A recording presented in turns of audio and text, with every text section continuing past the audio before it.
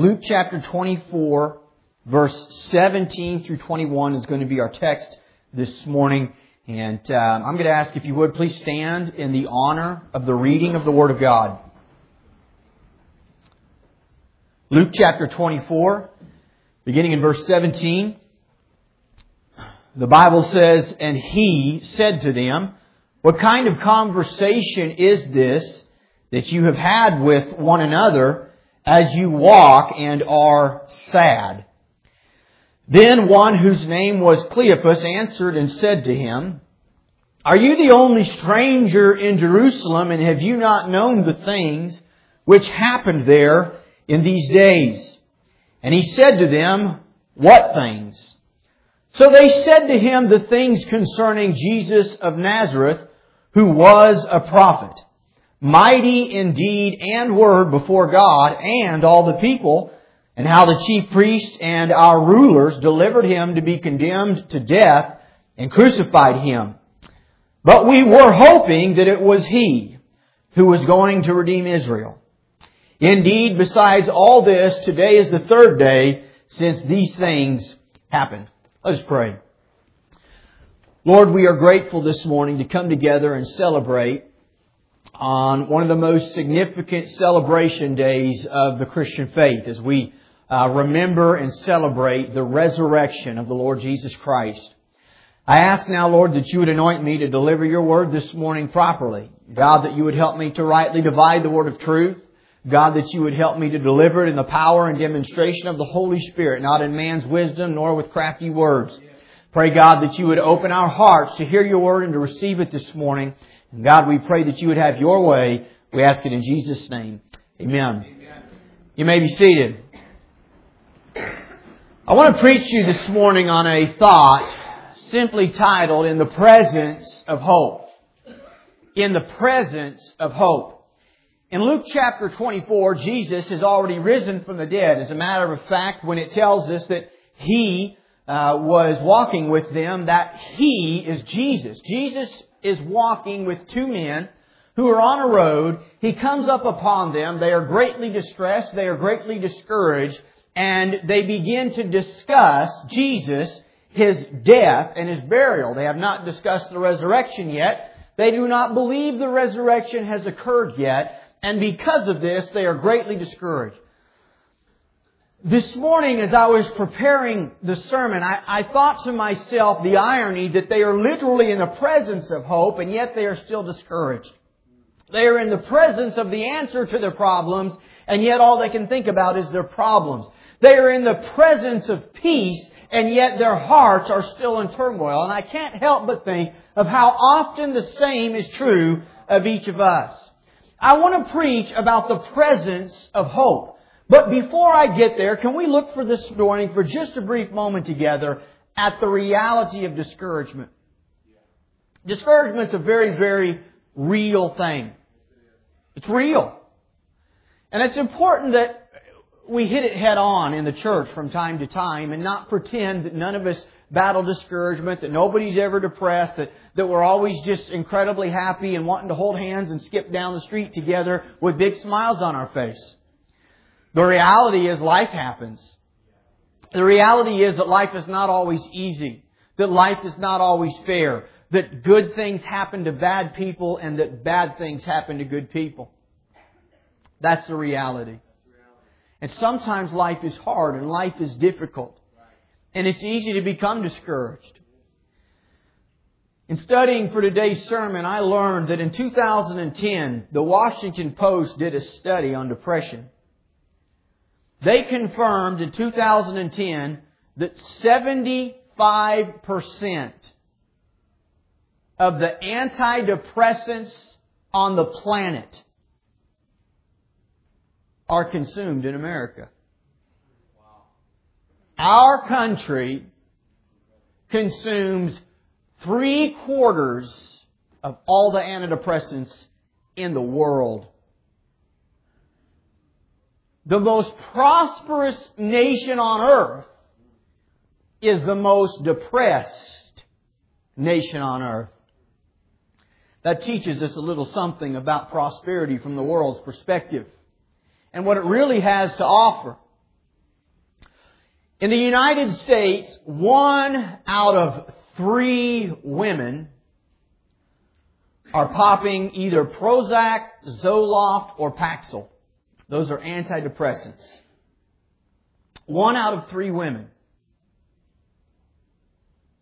That's incredible. I believe it was Thomas Jefferson who helped pin down on the Declaration of Independence.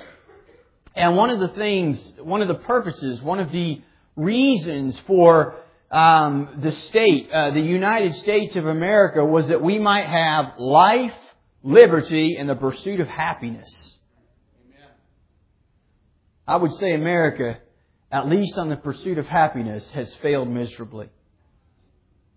The reason is that we think something provides happiness when things were never really meant to provide happiness. It is a he, it is a him, it is a who that is meant to provide happiness. And all the wealth in the world and all the great things that this nation has accomplished have been unable to really provide happiness. And here's the truth. And we need to be honest and we need to be transparent about it. The statistics are the same in the church. It's not like the church is the one place where these statistics are null and void and the church is a bunch of happy people. The church is equally depressed. That's an embarrassing thing to say, but it is the truth. Not only are we a prosperous nation, we are the most churched nation on earth. Within a 5-mile radius, if you go 5 miles that direction and just do a big circle, 5-mile swoop, there's about 30 churches. 30. There's a church everywhere. You know what else it teaches us? And this is just the fact, and I'm being honest with you this morning. Church doesn't make people happy. Preach, Pastor. Preach it. Church doesn't get it done. Come on. We've missed something, and we have to acknowledge something is wrong. But in order to acknowledge something's wrong, we've got to acknowledge that it is wrong. And that we are a depressed nation. We are a discouraged nation. We are discouraged people. Here Jesus walks up on 2 people that were deeply discouraged. They were walking down the road, they were talking together, and Jesus walks up. And I want us to just quickly, I want to show you a couple things about depression. I want to show you a couple things about being discouraged. It's very important that you understand this morning if you're battling discouragement. First of all, in verse 14, they talked together of all these things which had happened. One of the things that discouragement will do, it will cause you to dwell on the past. It'll cause you to think about everything that went wrong. It'll cause you to think about what happened yesterday. And how 2 years ago this happened to you, and 10 years ago this happened to you, and 20 years ago this happened to you. And all you can think about is what did happen and why it didn't happen the way you thought it should or how you wanted it to. It might have even really been wrong. It might have really been something terrible in your life. But depression and discouragement will cause you to focus on the past. And my friends, I'm here to tell you this morning, you can't change the past. All the worrying in the world will not change what happened. But discouragement will cause you to dwell on the past. In verse 17, Jesus walks up and He notices, He says, "What manner of conversation is this that you're so sad?" Eventually your discouragement will be detected by others. Your depression, your discouragement will affect the other people in your life. It will be detected by other people in your life. It begins to show through that there is something deep inside that is still hurt, that is unsatisfied, that is depressed. And then in verse 19, they tell Jesus about things concerning Jesus. The Bible tells us they didn't recognize that it was Him. Why they didn't recognize it was Him, we're not 100% sure. Maybe they were not real close disciples. Maybe He looked somewhat different after His resurrection. Maybe, whatever the reason, these two currently were unaware that they were walking with Jesus. And Jesus says, "What are you so sad about?"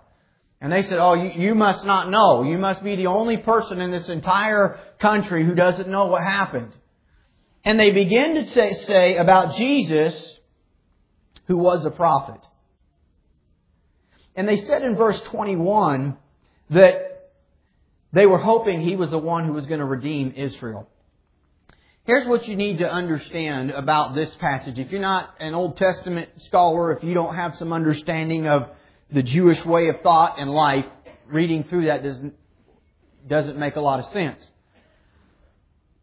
They believed, when it said we believed He was the one who was going to redeem Israel, here's what they confessed. We believed He was the Messiah. See, the Old Testament Scriptures had prophesied that a Messiah would come and redeem Israel. And they said, we believed. That's past tense. We thought He was the one. And here's the insinuation, but we were wrong. It's not Him. When you're really discouraged, you will begin to believe stuff that's not true. Our ability to exaggerate our situation and to exaggerate the truth, even in our own minds and our own hearts when we're discouraged, is overwhelming. You begin to believe stuff that's just not true at all. They say, well, we believed He was the Messiah, but obviously He's not. Obviously we were wrong. And they had a very poor understanding of what the Messiah would do. And Jesus goes on to explain to them, did you not know the same Scriptures that told you the Messiah would come prophesied to us that He would have to suffer? But their senses were deadened. Their ability to perceive truth was skewed. And that's one of the things that we're in a truly, especially as a depressed country as we are, we're in a state of delusion. And can I tell you as a pastor, and as somebody who, a large portion of my life is devoted to trying to help pull people up out of despair. It's what Jesus came to do. A large portion of my life is in trying to encourage the discouraged. If there's one thing that I've learned, is that sometimes discouraged people, they just can't see the truth. And it doesn't matter how much you tell them, they can't see. They don't want to hear it. They don't want to believe it. It's worse than you think it is, Pastor. You don't see how bad it is. And I'm saying, no, wait a second. You don't see how good it is. It's a perception problem. But discouragement is very real. Discouragement affects so many people. Depression, worry, fear, and doubt. And eventually, as we see in verse 21, we were hoping. We're not anymore. Eventually, hope is lost. I want to ask you something this morning. Is there any situation in your life that you have lost hope over? Be honest with yourself. Is there anything in your life that you would just say is just hopeless? Give up on it. No chance. I have absolutely zero expectation that in this area of my life anything could ever get better. That there's anything that could ever occur to somehow change me or change this situation. All hope is lost. It is a desperate place to be. And we all get there from time to time. Hey, we can show up in our Easter best. And we can put a smile on our face, and we can shake hands, and we can tell people we're glad to see them, while at the same time having hopelessness grip our hearts and our world being turned upside down from the inside. It's real. And some of you here this morning, you know it's real. Because I'm talking about you. And you can identify. All hope had been lost. Isn't it interesting, though, that hope was right there walking along with them? They just didn't see it. Here's what you need to understand this morning. Number one. You're going to come up out of discouragement. If you're going to see hope be revived in your life, if you're going to walk in the hope and in the joy that God has for each and every one of us here this morning, Let's look at the process here this morning of how Jesus changed these two gentlemen's lives. First of all, I want you to notice that He came to where they were. They were walking down the road. They weren't looking for Jesus. They assumed He was dead and gone. There was going to be no resurrection. He wasn't coming back to life. And as they were in their pity party, which, by the way, be careful hanging out with people that just like to have a pity party with you. There will always be somebody who you can walk with that will just validate everything you've got to say. Oh, it is terrible. Oh, life, I can't even believe you're still living. Can't even believe you're going on. I wouldn't do it if I was you.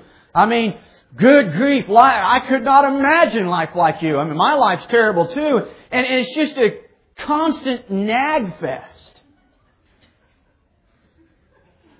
Don't walk with people like that long. I'm going to tell you why. You hear it long enough, you begin to believe it. And here's why else. All of us do go through difficult times, brothers and sisters. Yeah, that's right. There is some level of truth to the pain that we all face. Right.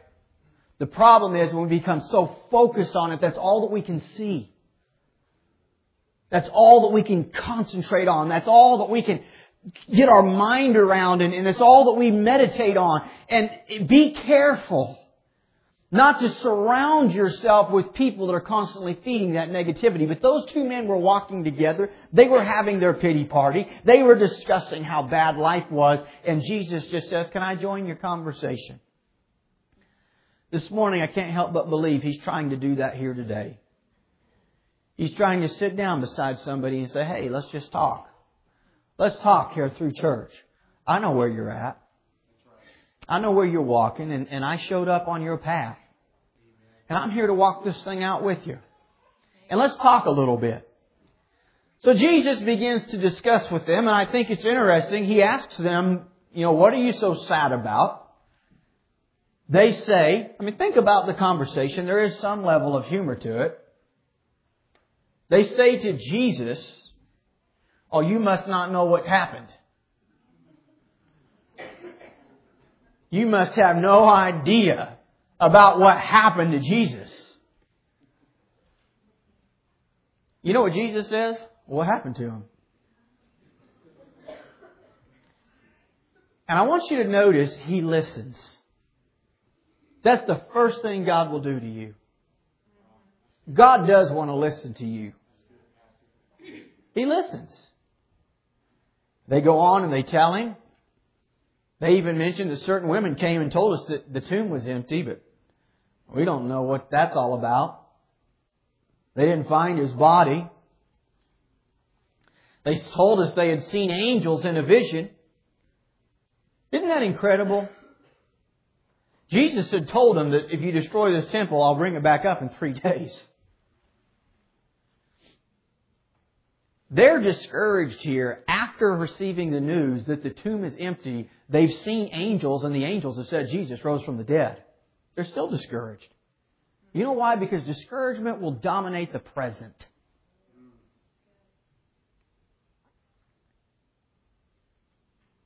This morning, I'm going to show you what Jesus did with these two discouraged men.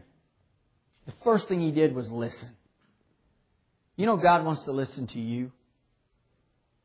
He doesn't want to listen to you boss Him around, but He does want to hear your heart. He does want to know what you have to say about it.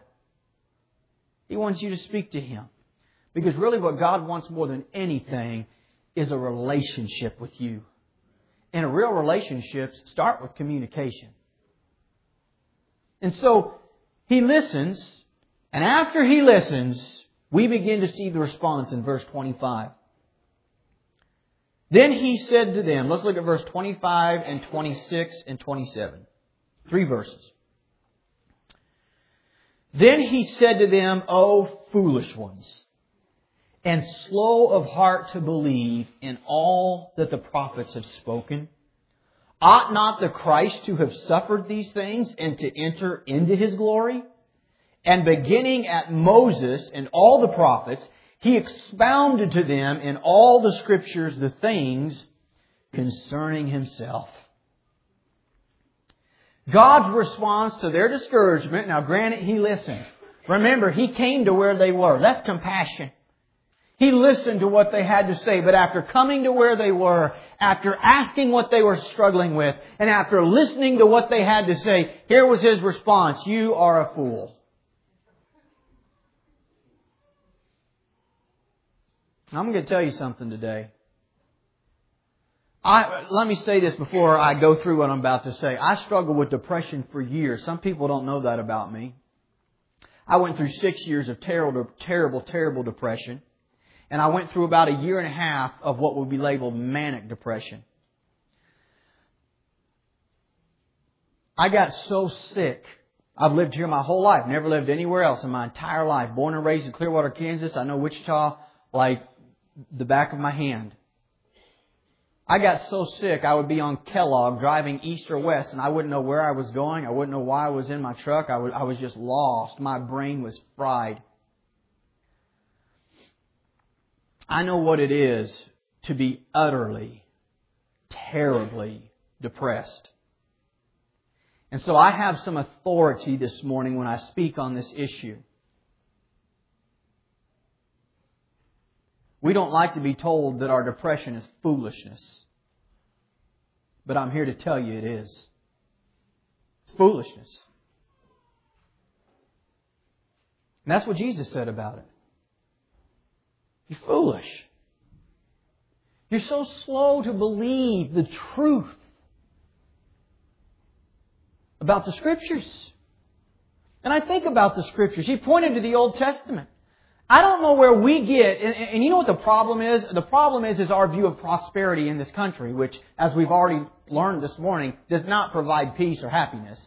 But our view of prosperity is that we're wealthier than our neighbors, that we have lots of toys, that we can go on vacation as much as we want, that we can spend as much as we want, buy what we want, when we want, do what we want, and that somehow that is success. That is prosperity. And we expect God to give it to us. Because we associate God prospering us with our American view of prosperity. And the Bible tells us the first thing that Jesus did, He rebuked them. God's response to our discouragement this morning, the first response is, our faulty thinking must be rebuked. It's got to be rebuked. You're not thinking straight. It's not as bad as you say. I think about folks, and I do not want to diminish anybody's pain, because I know it's real. But life isn't as bad as you think it is. I know folks that I've did funerals before with a casket in front of me this big. That's hard. That's the world that we live in. I've watched people lose loved ones to cancer. I've watched people lose jobs and just about lose everything they had.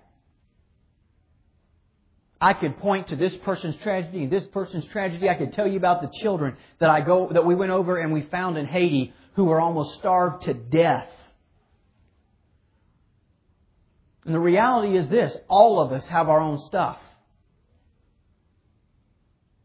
But nobody has all of it. When I looked at my life, I could give you the pity party, and I'm not going to vomit it out on you this morning. But the reality was that in my pity party, I still had a wife who loved me. I still had 3 healthy children. I still had a roof over my head. I still had a church who loved me. I still had a job to pay the bills. But somehow I couldn't see that. And the first thing you got to be willing to do is let God rebuke your faulty thinking.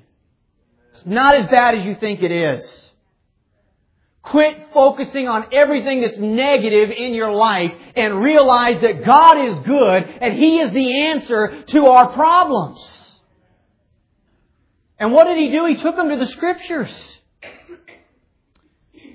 Beginning at Moses and the prophets. That's the Old Testament. That's just Moses is the first 5 books of the Bible. The prophets is the rest of the Old Testament. That's what that means. He took them to the Scriptures they had at the time.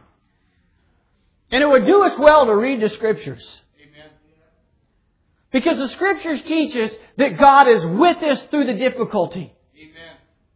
The Scriptures teach us that Joseph, for almost 13 years, God had promised him greatness. Yet he became a slave. He was imprisoned. He was lied about. He was done wrong. He was forgotten. He was locked up in the dungeon. Who am I talking about? God's chosen man. That's who. That's who I'm talking about. We forget about Job, who suffered and suffered and suffered, who did lose his wife, who did lose his children, who did lose his job, who did lose his welfare, who did lose his health. He lost it all. Well, who's Job?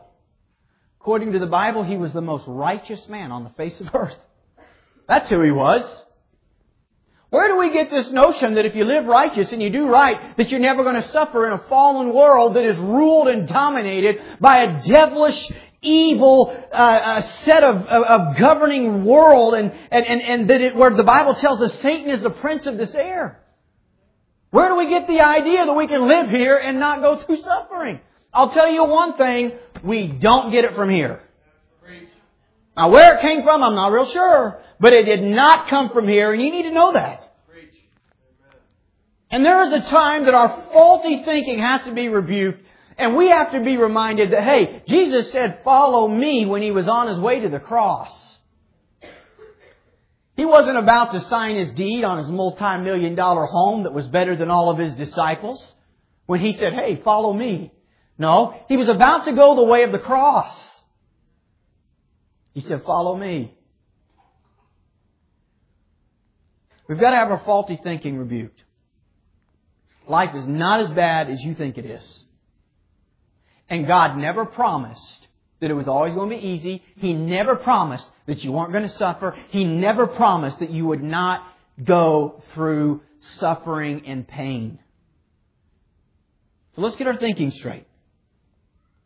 And then secondly, let's remember, God has done a lot of good things in my life.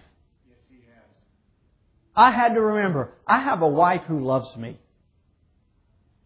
I have a wife who is committed to me even though I have been distant. I was that husband during that period of time when I was in the house, but I had checked out before I ever opened the door. I was there, but I wasn't there. And it wasn't because I was trying to be mean and hateful. It's because I was so messed up.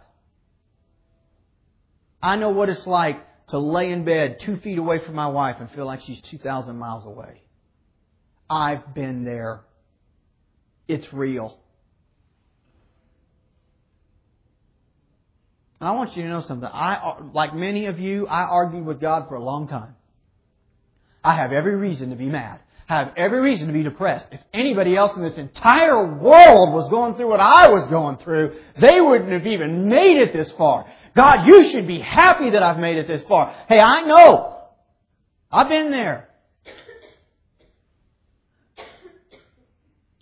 The first thing we got to be willing to do is let God stare us right in the eyes and say, "Knock it off.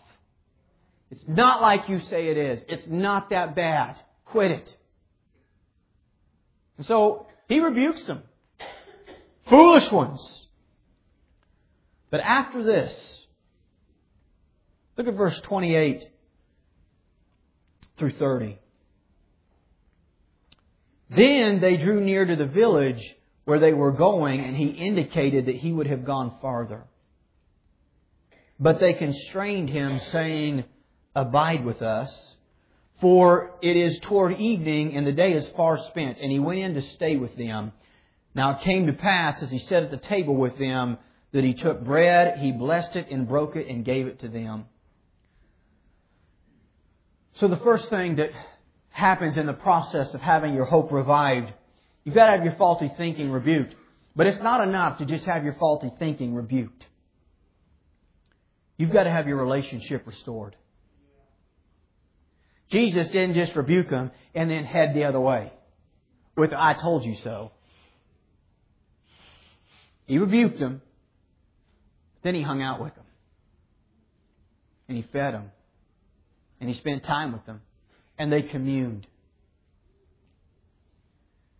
If you want to have hope revived in your life, you will have to have your relationship with God restored. You've got to be willing to let Him spend time with you. You've got to be willing to sit with Him and let Him feed your soul. You've got to be willing to get into the Word and to listen to God. And you've got to be willing to get into some time of prayer and talk with God. And then stop and meditate and try to hear from God. It's been said that when I pray, I talk to God. When I meditate, I listen to God. It's about communing with Him. It's about a relationship. And the tragedy of this current hour is that most people don't want a relationship with God. Most people in our modern day society are like the prodigal son. They know that He is the Father, but they don't want the Father. They just want the Father's stuff. And the prodigal son said to his father, "Just give me what is mine. Give it to me. I want all of it now. I don't want to wait for it. I don't really trust You with Your direction for my life. I want to do it my way. So give me everything that You can give me now." And what the prodigal son really wanted was the father's stuff. And the father gave it to him. And you know what he did? He went and squandered it. And it wasn't until he came to his senses and realized that his father loved him and that his father was the prize, and he just wanted to be restored to his father. It wasn't more stuff that he wanted finally. He didn't want to go back so he could give it a second shot and maybe get some more stuff and do better with it the next time. He just wanted to be restored to his father. It's about a relationship. Now I want you to understand something. I've had people tell me, I've tried God, I've tried God, I've tried God. And I want to acknowledge that maybe you think you really have. But if it failed, you didn't really try God. Because God never fails. Maybe you just wanted the Father's stuff. You just thought that if you would, do a little bit of this and a little bit of that and kind of become religious, that maybe that God would fix this and God would fix that. And you were like the prodigal son who wanted the Father's stuff.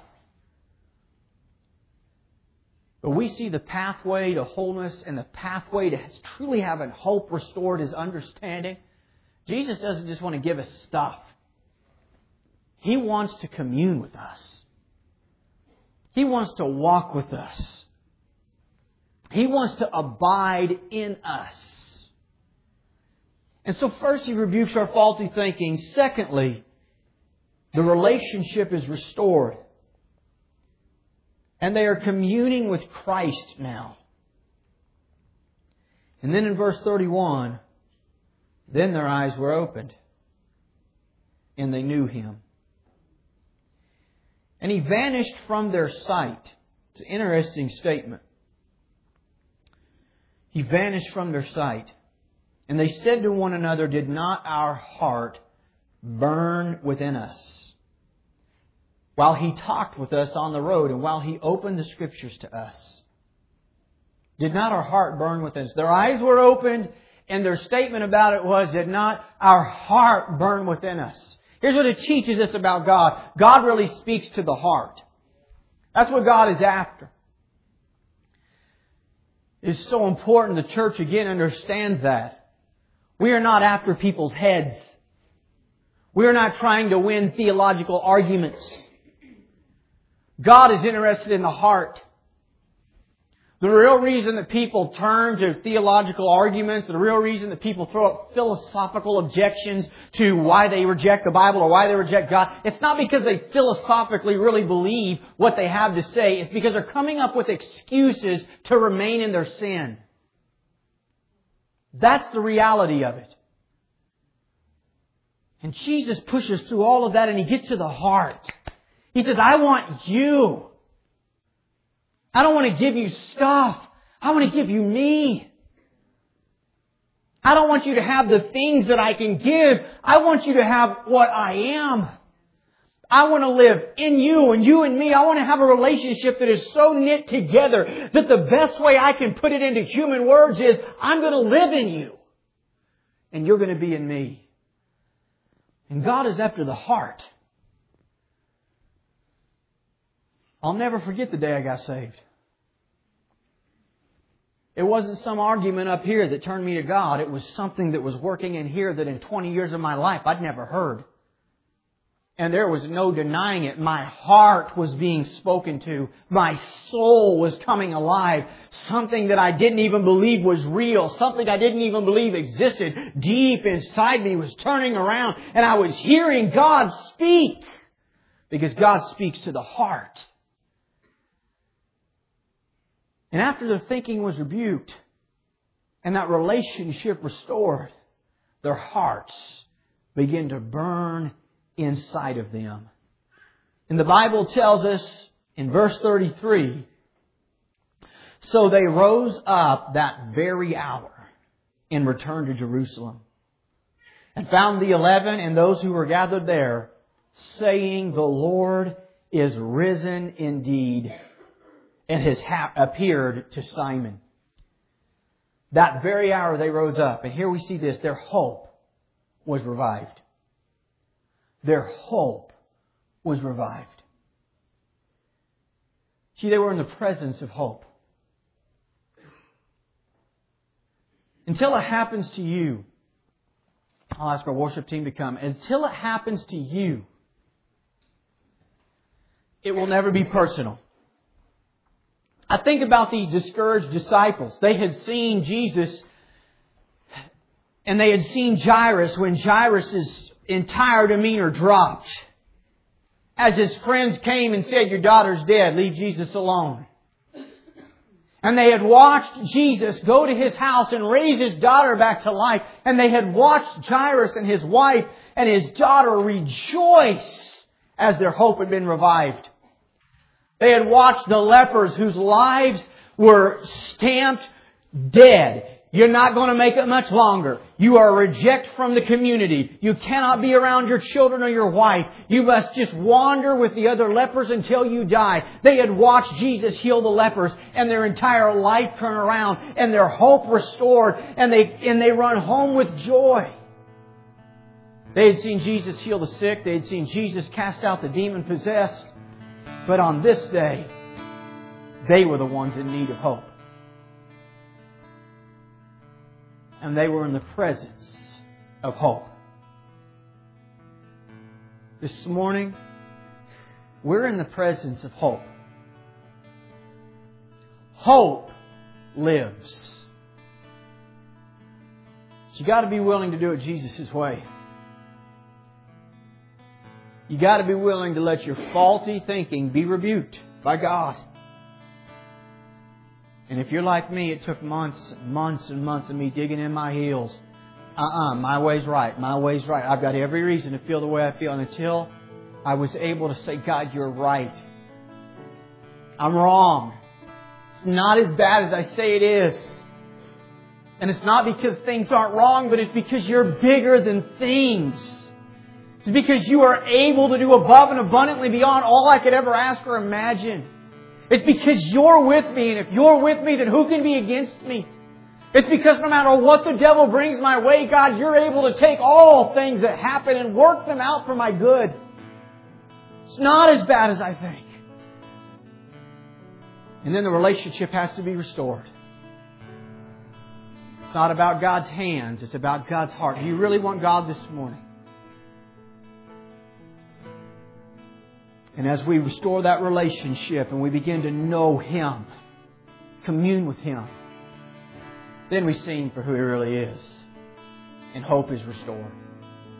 Father, I pray that You'd move all across this room this morning. We are so grateful. Grateful for hope. We pray this morning that You would revive hope in our hearts.